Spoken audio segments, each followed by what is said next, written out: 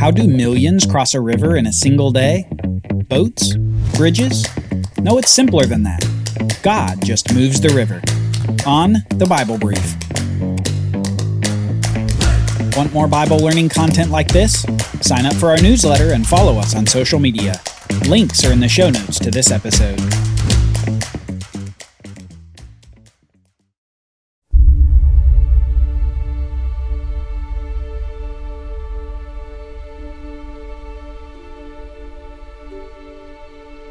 You have led in your steadfast love the people whom you have redeemed.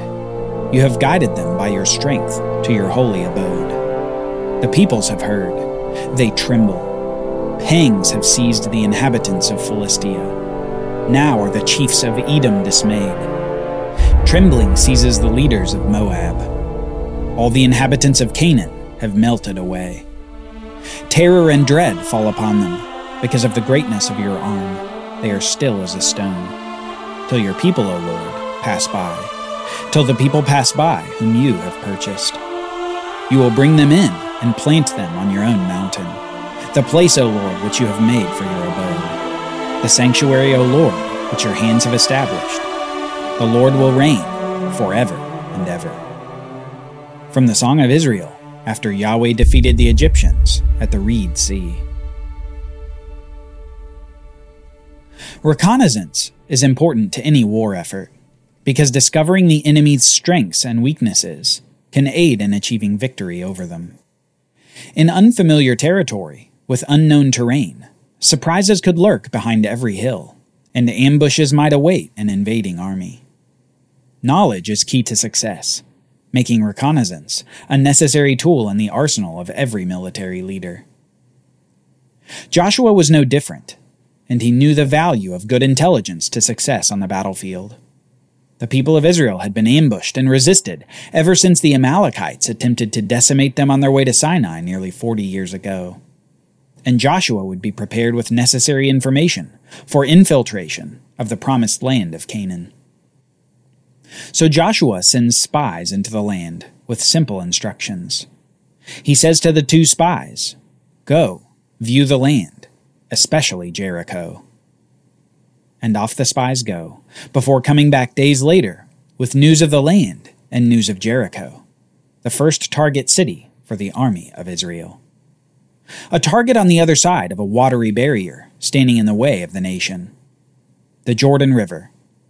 They had been in Moab on the eastern side of the Jordan for weeks, but now the time had come for them to finally cross. God had long ago promised to Abraham the land on the other side of this river. He had called Abraham from Ur of the Chaldeans and brought him to this specific land. Soon after Abraham had arrived, God said to him, "Lift up your eyes and look from the place where you are, northward and southward, and eastward and westward.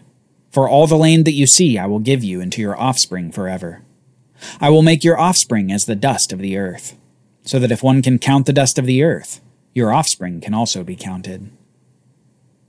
And here they were, Abraham's offspring, numbered like the dust of the earth. They had gone from just 70 people when their forefather Jacob had moved the whole family to Egypt, to around 2 million people over 400 years later. They had experienced slavery in Egypt, deliverance from the plagues, miraculous salvation at the Red Sea, and now they were finally, at the precipice of the land. And not just the land, their land. An inheritance promised by God himself to the offspring of Abraham. This land was theirs, and it was time to enter it. It was time to cross the Jordan River into the promised land. This river crossing would be nothing short of miraculous. A miracle that would sow fear into the hearts of the enemies in the land, because God would show his power yet again. We read this in Joshua chapter 3, starting in verse 7. The Lord said to Joshua, "Today I will begin to exalt you in the sight of all Israel, that they may know that as I was with Moses, so I will be with you. And as for you, command the priests who bear the ark of the covenant.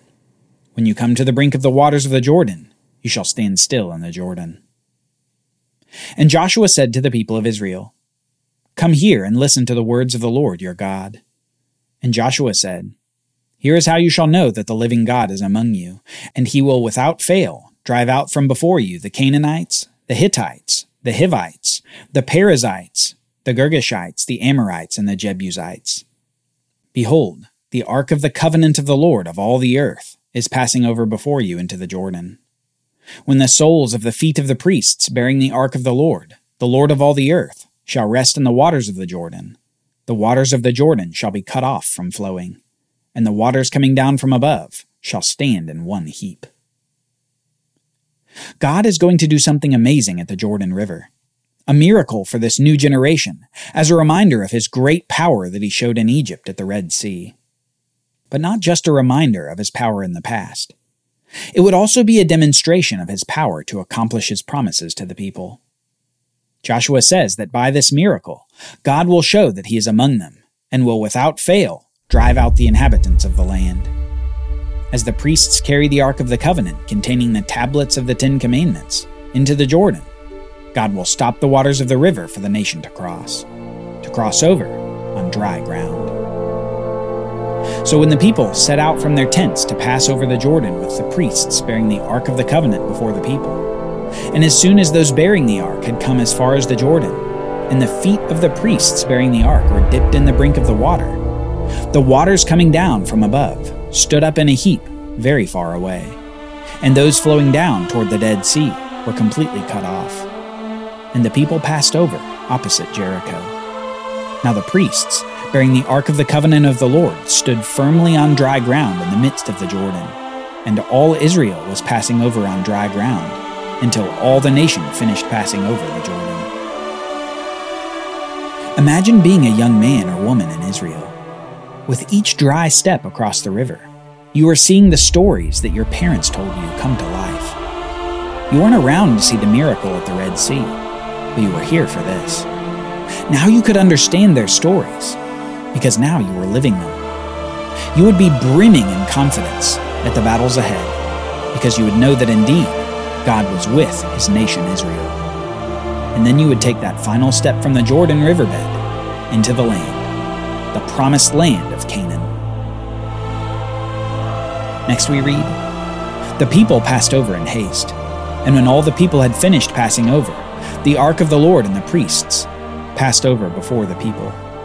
On that day the Lord exalted Joshua in the sight of all Israel, and they stood in awe of him, just as they had stood in awe of Moses all the days of his life. And the Lord said to Joshua, command the priests bearing the ark of the testimony to come up out of the Jordan. So Joshua commanded the priests, come up out of the Jordan. And when the priests bearing the ark of the covenant of the Lord came up from the midst of the Jordan, and the soles of the priests' feet were lifted up on dry ground, the waters of the Jordan returned to their place and overflowed its banks as before. The miracle was over. Just as God had split the Red Sea, so here he had stopped the Jordan River from flowing. A new generation had now seen the amazing power of God over even the waters of the earth, and they would commemorate this event. As they had crossed over the river, one representative from each of the 12 tribes picked up a large stone from the riverbed and carried it to the riverbank within Canaan. These stones would be used to set up a memorial for future generations. The people came up out of the Jordan on the 10th day of the first month, and they encamped at Gilgal on the east border of Jericho. And those 12 stones which they took out of the Jordan, Joshua set up at Gilgal. And he said to the people of Israel, when your children ask their fathers in times to come, what do these stones mean? Then you shall let your children know. Israel passed over this Jordan on dry ground.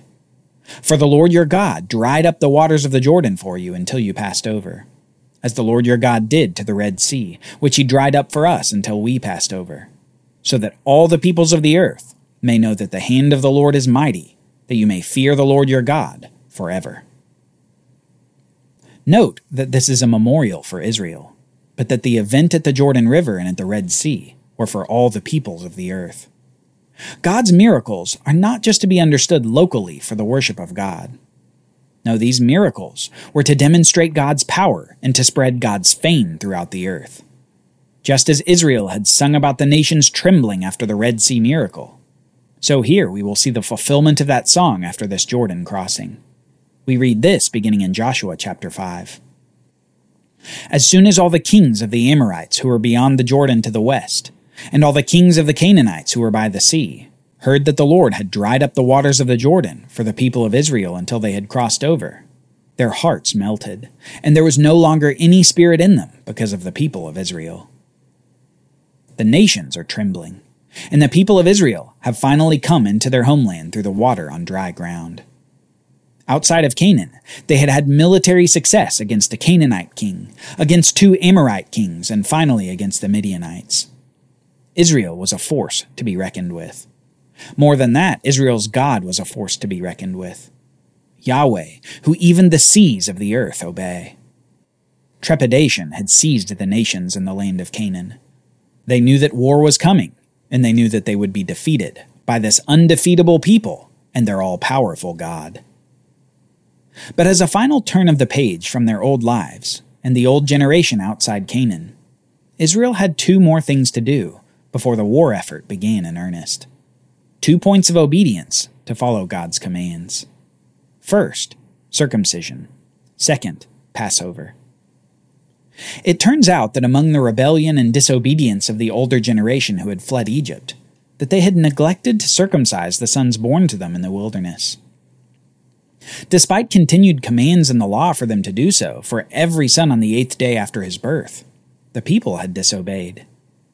And so Joshua is commanded by God to circumcise all the uncircumcised Israelites after entering Canaan. We read this. When the circumcision of the whole nation was finished, they remained in their places in the camp until they were healed. And the Lord said to Joshua, "Today I have rolled away the reproach of Egypt from you." And so the name of that place is called Gilgal to this day, meaning rolled away.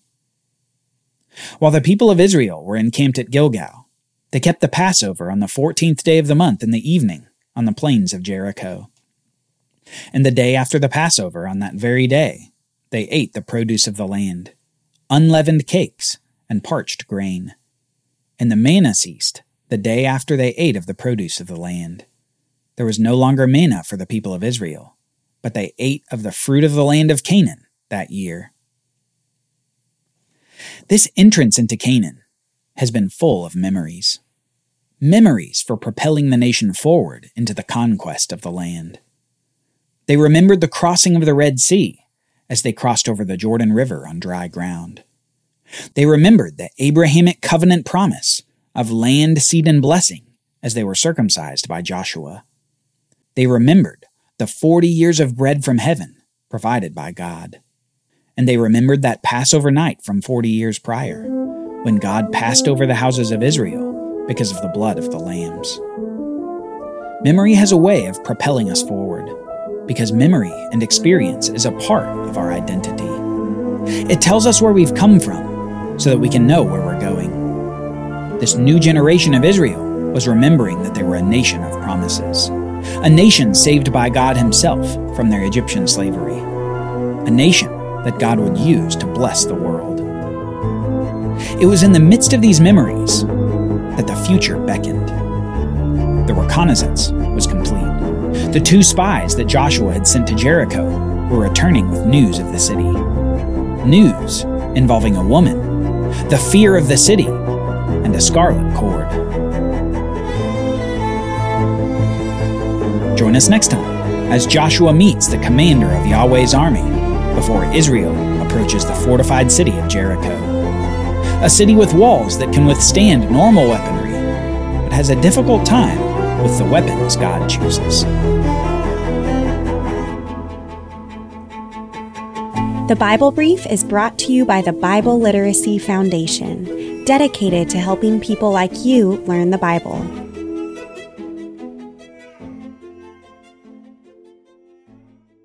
Copyright Bible Literacy Foundation 2023.